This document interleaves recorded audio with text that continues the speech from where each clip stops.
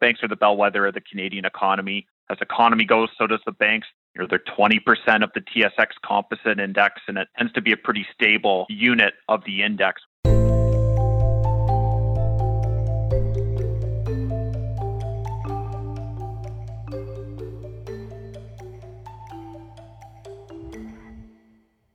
Welcome to the fifth episode of our deep dive series on Canadian bank quarterly earnings.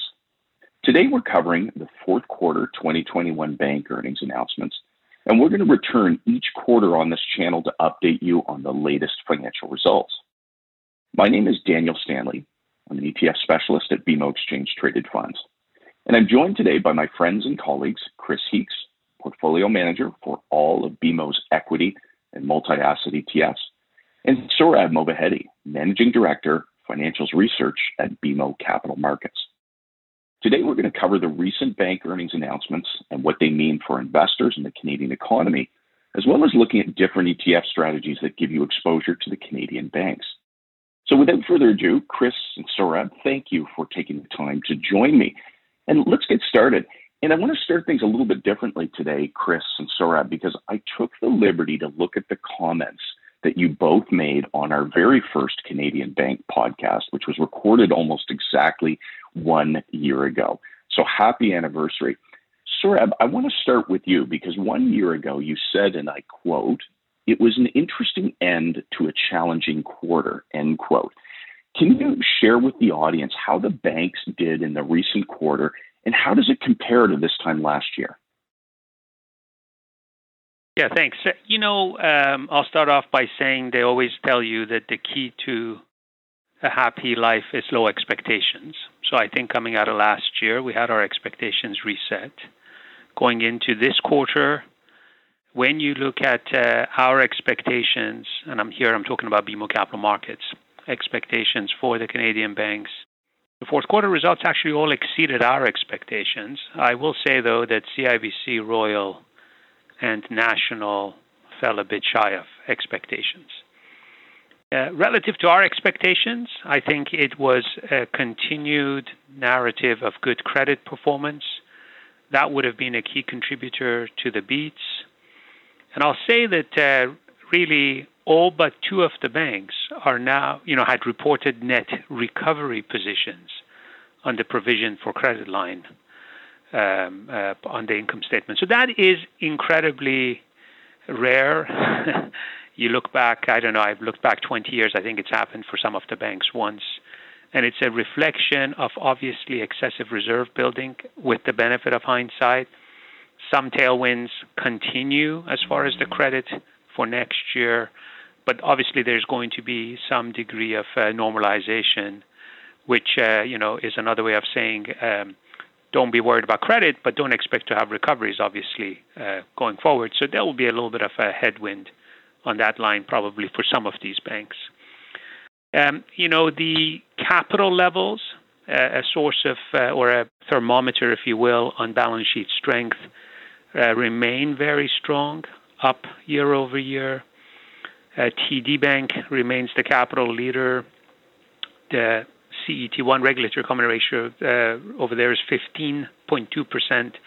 Honestly, for Canadian banks, literally unheard of. Probably, if you go back 10 years, it would have been mid-single digits. Pre-crisis, we would have been happy with, call it 10 and a half. 15.2, obviously very well capitalized. Now, that would be an extreme from a TD perspective, but all of the banks are probably comfortably ahead of regulatory minimums.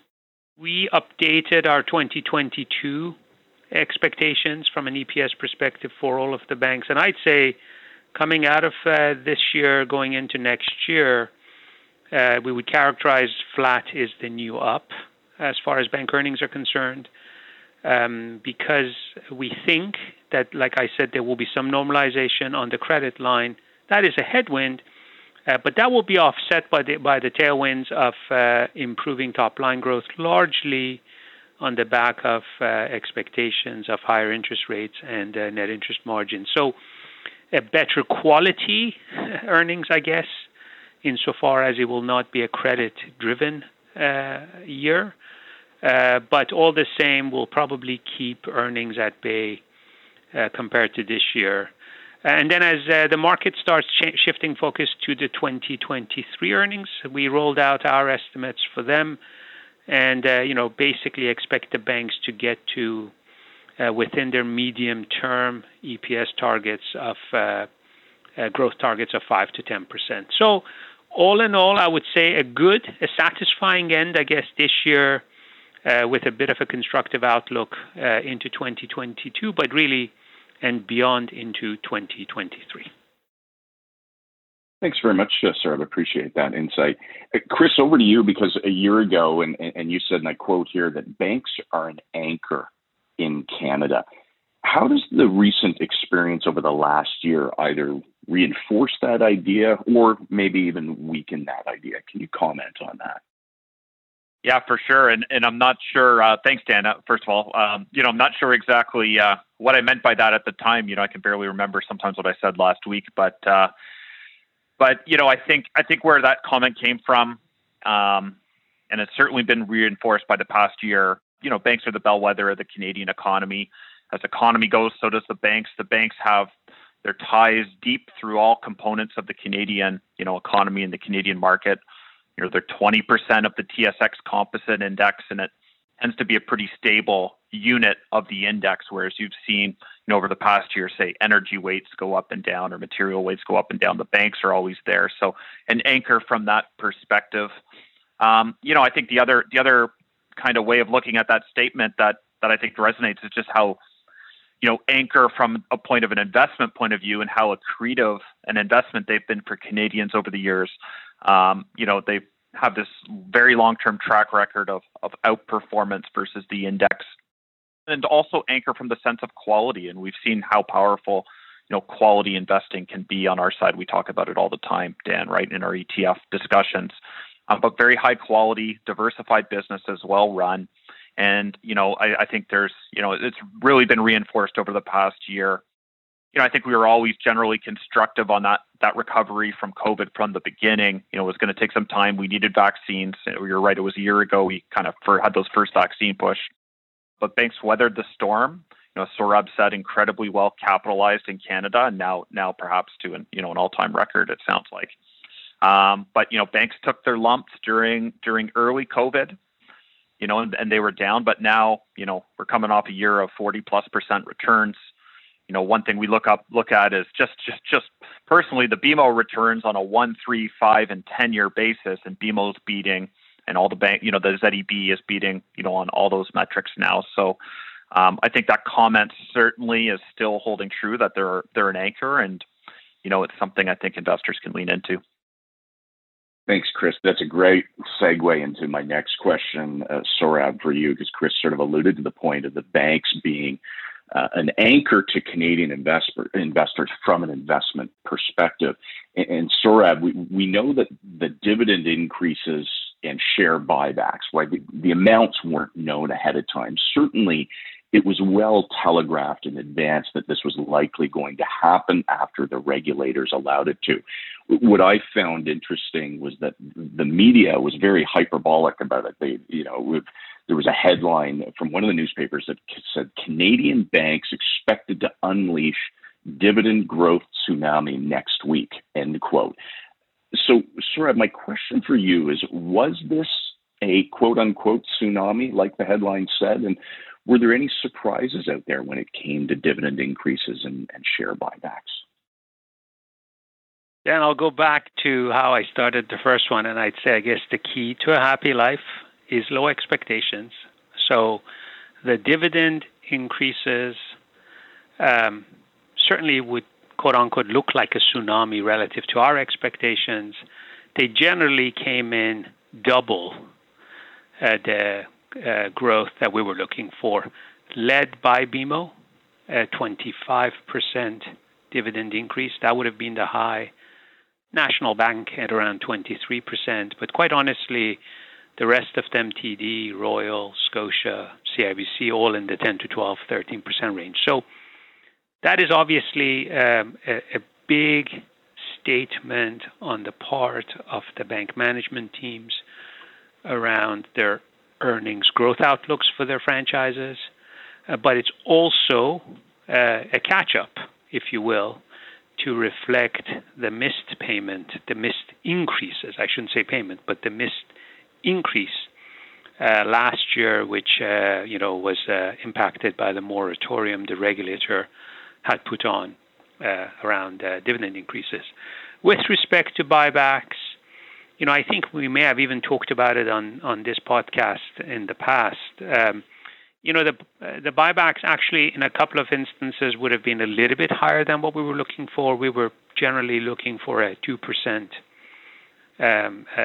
NCIB type share buyback program. I think a couple of the banks actually went up to, home team here, BMO went up as high as 3.5%. A couple of the other ones at around 3%. But so call it that 2 to 3.5% range. And I would characterize that, number one, we like it. But number two, is it going to be executed on? Are they going to actually complete these programs as opposed to just having them as a placeholder? That is going to be an important indicator. We expect, a bank like Scotia, a bank like TD will probably complete the program. Some of the other banks may not because they're less inclined to return the capital, but they may have a better place to redeploy that capital relative to where their stock is trading at. So I would say buybacks as or slightly ahead of expectations, dividends certainly ahead of our expectations. And remember that most of the Canadian banks tend to review their dividends semi-annually. So we would expect, at some stage, call it over the next couple of quarters, when they report their second quarter results for 2022, maybe we'll see some other bumps, but I would suspect those ones would be a lot more measured relative to their earnings growth prospects as opposed to the catch-up that we got over here. Last thing I'd say is there was no shift in the dividend payout ratio targets for the banks, so they continue to target that 40 to 50% range. And so we think the kind of capital levels they have, the kind of earnings they're generating, the kind of ROEs that delivering on those earnings or on their equity, I suppose, is quite supportive of continued dividend increases. Let's call it, their track record should stay intact as far as, continuing to pay the dividends and increase it. And, we would be more on the camp on the buybacks that, instead of getting a year of a 5 or 6% buyback, it would be very Canadian-like to have 2 or 3 years of 2 to 3% buyback. So we expect that could be a gentle tailwind for earnings per share going into 2023 and hopefully beyond as well. Thanks, Rob. That's a great tie-in to what Chris was saying about from an investment perspective, the Canadian banks being an anchor, and it's great to hear that given their capital levels, their earnings, that it does support dividend increases for the future, given how Canadian banks are such an anchor for Canadian investors, and they look to that dividend as a key part of their total return. You're listening to a special edition of the BMO ETFs podcast. In case you didn't know, BMO GAM recently launched an ETF series of its BMO Money Market Fund to give investors an easy, efficient place to park your cash. You can find the ETF under the ticker symbol ZMMK or in the show notes for this episode. Chris, I want to come back to you. ZEB, which is the Canadian Equal Weight Bank ETF, it was up roughly 3 to 4% in just that 1 month period between sort of mid-October and mid-November. There still seems to be a lot of uncertainty globally with the pandemic, the supply chain issues. Can you talk to us what's driving sort of the positive sentiment in the banks right now, and do you see any headwinds to that going forward? Yeah, thanks. Well, I think it's been an exciting month or 6 weeks or so. Certainly I think we all get a little excited around bank earnings because, gives you that read on what's happening in markets and maybe a direction forward. I think anticipation around these earnings in particular, with the focus on those potential dividend increases, certainly were top of mind for investors. It was early November that OSFI gave that relief to that temporary prohibition to increase dividends or buyback stocks. That came early November. That certainly, fueled some of the positive sentiment. The real kind of curveball, obviously, I think, was the Omicron variant, hitting the market in late November. And as we go to taping, today and kind of, early December, we don't know exactly how big of an issue is, but it looks like the early indications are, although it may be transmissible, it's not as virulent or, as potent a virus as maybe some of the earlier variants. So I think that's been the short-term news, and what that allows ZEB and the market as a whole is kind of to correct back to that path it was on pre the Omicron news. So that's what we're seeing. Assuming those concerns kind of can abate on the Omicron side, we're seeing ZEB trade back towards the level it was pre-Omicron. And it can get back to those fundamental strengths and, participate in some of those, dynamics that Sohrab's speaking about, and potentially continuing, I would expect, but potentially continuing on that path of dividend increases again into next year. Maybe not as obviously as big as ones we had this quarter, but, continuing on those positive trends of economic strength, of managing and to get through this crisis. So I think, again, as investors look forward, there's a lot of positive sentiment. And from an income point of view, view on income as an investor, the equity market is actually a pretty attractive place to get that. Now, obviously, you always have to manage your asset allocation, but with banks yielding kind of closer towards 4% now, it's an attractive place to be where fixed income yields are still low for the time being. So, I think, the tailwinds are there. So to continue on the analogy of the ship, it has the anchor and the tailwinds are there. And I think as investors get more comfortable with this new variant, we're seeing that positivity back into the underlying stocks. Thanks for that, Chris. Sohrab, I want to move back to you. Chris sort of alluded to one curveball, which was Omicron. The other curveball was the suggestion that there would be a new surcharge on financial institution profits over $1 billion. I think that sort of came out publicly back at the end of the summer. There was the suggestion recently that it could be pushed through by Ottawa as soon as the start of 2022. Just curious at a high level how investors sort of should approach this concern at this point in time.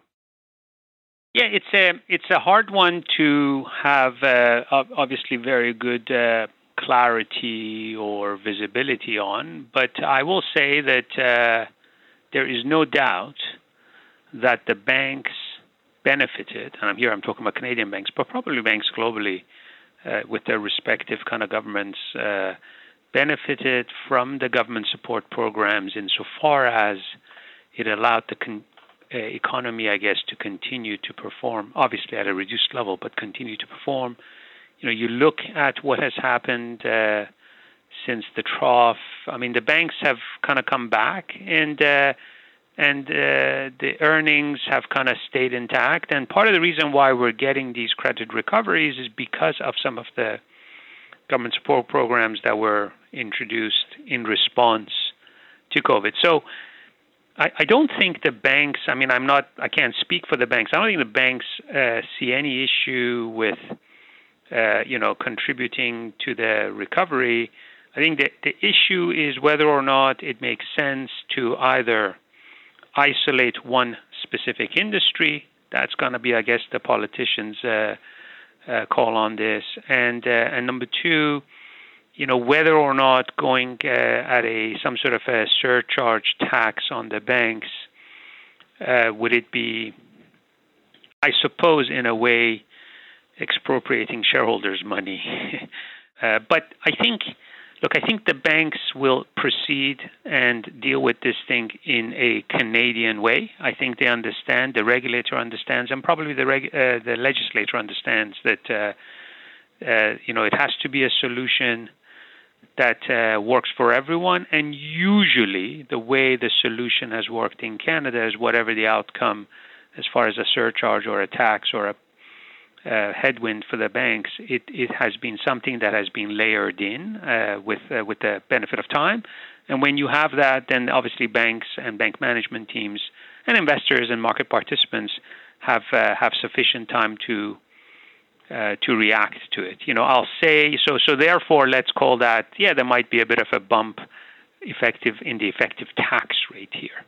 I will say though that if you had told me, you pick it 4 years ago, 2 years ago, 3 years ago, that the Canadian banks would continue to give you a resilient mid to high teens return on equity, even as their capital levels may double or go up by 50%, I would have said, I don't see that possible, but they've proven that they can. So on the one hand, I think we need to take the liberal tax and or any other surcharges within reason seriously. But I think on the other hand, if we look back to history, we'll see that with the benefit of time, the banks have actually been able to continue to deliver shareholder-friendly returns, notwithstanding some of these headwinds. That's great, Sohrab. Thank you for that. Chris, I want to come back to you, and I want to go back to a point that Sohrab made. He said that flat is the new up. So, Chris, if we take that comment over to the performance of the Canadian banks, let's hypothetically say that the Canadian banks start to trade sideways instead of the upward motion that they've had over the last couple of years. What other solutions are available to generate return in a flat market? Yeah, thanks, Dan. And obviously, this is where our covered call overlay can add some value for investors. So ZWB is our equal weight Canadian banks covered call strategy, really designed for income, a couple of use cases, but income-oriented investors who want a little bit less risk, because the covered call will tend to reduce risk a bit. Or, like you say, could be for tactical investors who just expect a less outright bullish market. The covered call can potentially add value in that market. What we're doing with those covered call overlays is selling covered calls, so that's selling up a portion of potential upside in return for current income. And it's really that income, that extra, call it 3% a year on the Canadian banks and income coming from the options that can, gives you that kind of risk reduction, little benefit, and also gives you that ability to outperform in sideways markets. So, overall, I'd say it's a conducive market to covered call strategies right now. One of the things that helps you generate income efficiently is actually volatility. And we're seeing a little bit more volatility in the market, not only with Omicron, but I think, around central bank policy. And maybe we'll talk about this on the next call, but central bank policy and potentially increasing rates into next year. But that volatility backdrop can actually be beneficial for the covered call overlay. So, again, it can be a very useful tool for investors who perhaps have that tactical view on a less bullish market, or simply investors who have that need for income or want to take a little bit less risk off the table. So, our ZWB is yielding right now 5.6% net. So obviously, much above the underlying yield of the banks with that extra yield from the covered call options. And one thing, to be a little bit excited about for our ETF investors is the potential for that to increase because Dan, as you know, we haven't reset our dividend yields on our ETFs yet to reflect the dividend increases that just came through the Canadian banks. So potential for a little bit of increase and good news story there as well for our ETF investors. But very valuable tool if that's the approach you would like to take. Thanks, Chris. And Chris and Sohrab, guys, thank you both. I've jotted down a couple of things that I think are some of the key insights. And first of all, Chris, I agree with you 100%. I think next call, let's have a quick discussion on central bank policy, given the changes that are going on. Sohrab, I love the comment that you made about, the fact that the banks are sort of getting mid to high teens return on equity with capital levels that are up sort of 50% range. That you thought it wouldn't be possible, but the fact is they're proving us otherwise. I think that's a really important sort of take home. Chris, the take home from you, the fact that the equity market is still a great place to get income, when you look at ZEB, the yield of 4% versus bond yields, a significant difference there. And then your last point there, important point, that we actually haven't adjusted those dividends yet in ZEB. That will, those dividend increases will be reflected shortly. As a reminder to the audience, you can get exposure to the Canadian banks via ZEB, ZCN, and ZWB. All ETFs trade actively on the TSX. You can get exposure to our U.S. banks via ZUB and ZBK, or the covered call U.S. banks ETF, ZWK. If you have any questions, please visit our ETF dashboard at BMOETFs.ca for research, news, and insights. That's all for today, folks. Thank you for tuning in. Please join us in mid-March for the next update on Canadian banks. Thank you to Sohrab Movahedi, Chris Heeks, and Daniel Stanley for joining us on the BMO ETFs podcast. If you enjoyed this episode, we encourage you to tune in to this same podcast series each Thursday morning for timely insights and strategies. And be sure to bookmark the Canadian ETF dashboard at BMOETFs.ca. That's BMOETFS.ca.